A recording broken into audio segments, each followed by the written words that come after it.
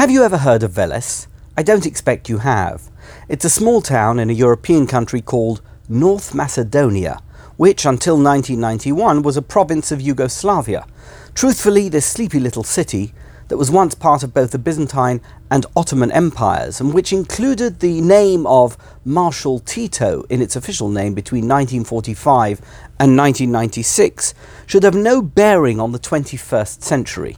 And indeed, Veles might well have retained its obscurity had it not been revealed in 2016 that a group of intrepid Veles-based teenagers had set up and were coordinating more than 140 websites which actively promoted fake news articles in support of the then US presidential candidate Donald Trump. "I started the site for an easy way to make money," a 17-year-old Veles resident who set up a website called dailynewspolitics.com told BuzzFeed. Ironically, you couldn't make this stuff up. The fake news phenomenon is actually fascinating. While not entirely new, it has blossomed in the age of internet and social media, with unverified and patently false stories gaining traction and then going viral with alarming speed, causing untold damage and leaving disaster in their wake. After all, which mainstream outlet would ever have had the audacity to publish false stories like Pope Francis shocks world, endorses Donald Trump for president, and FBI agent suspected in Hillary email leaks found dead in apparent murder-suicide? Donald Trump likes to tell us that he was the first Tier 1 politician to use the phrase fake news, but guess what? That's fake news. The first major politician to use the term was none other than his erstwhile election opponent, Hillary Clinton, on the 8th of December 2016, when she railed against the epidemic of malicious fake news in a speech to supporters, adding that it is now clear that so-called fake news can have real-world consequences. Trump turned the phrase into a media-bashing weapon soon after taking office, the first time when responding to a question posed to him by CNN reporter Jim Acosta in January 2017 by telling him, "You're fake news." But although fake news may not have been known by that name before 2016, and there were certainly no centers of misinformation with an international reach like Veles before then, the concept of fake news is as old as information itself.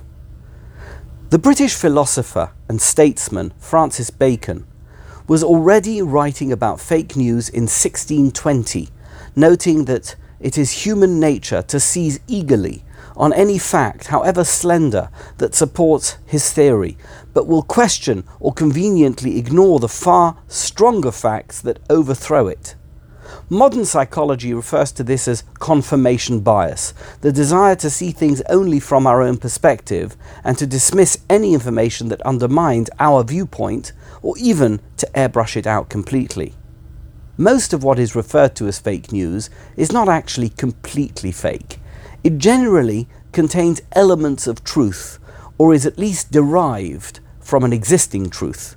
Everything boils down to presentation, context, perspective, and circumstances.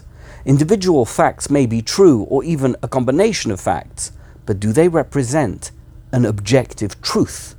Media outlets, even those that pride themselves on objectivity, are by and large riddled with bias and prejudice, which inevitably affects how they tell a story, or even which stories they choose to tell. Inconvenient facts are omitted, while those that underscore the viewpoint of those writing the story are all included. In tabloid newspapers or on presenter-fronted TV programs, facts that are in line with a media outlet's stance are either exaggerated or repeated, or both. Meanwhile, no credence or space is allowed for a broader, more nuanced presentation of the facts.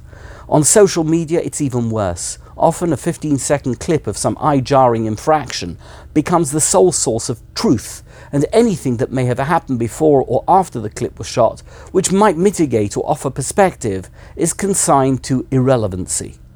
Rashi on Parshat Tazria quotes the sages of the Talmud, who state that Tzara'at, the skin, clothing, or wall discoloration that dominate this parsha and the next, come about as a punishment for Lashon Hara, Judaism's term for gossip and slander.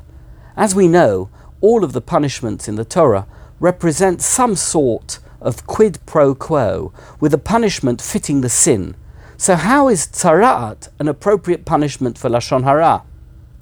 One of the characteristics that define Lashon Hara is that it isn't an outright lie. In which case, what is so bad?